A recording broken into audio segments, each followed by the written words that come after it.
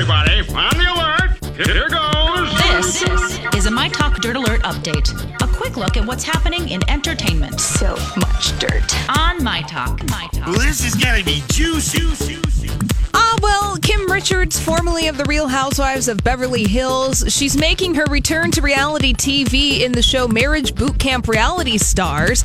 And when she was talking about her former Real Housewives life, she was talking about newcomer Denise Richards. So this is what Kim Richards had to say. She says, the last year when I decided I wasn't going to do Housewives, little did I know they'd go out and hire another Richards. I mean, come on. She was just joking, of course. But she went on to say, I think Denise is beautiful, and I think it's going to be an exciting year for them. However, she told Denise Richards to watch out.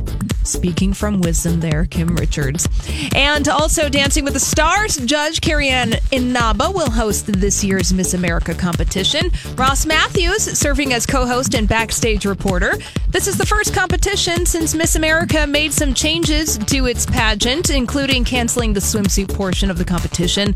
And Miss America can be seen on ABC on September 9th.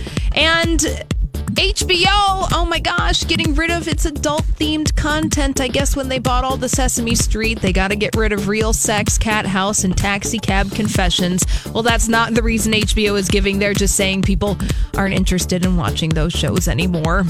And Mrs. Doubtfire is being turned into a musical. The new musical will be directed by four-time Tony Award winner Tony Sachs, and currently the script is being written and the songs are being scored, so not much is happening just yet. We just know that it's happening. There's no official start date for Mrs. Doubtfire the musical, and of course that film was released back in 1993, starring Robin Williams in the title role. Well, that's all the dirt this hour. For more everything entertainment, be sure to check out our website. It's mytalk1071.com.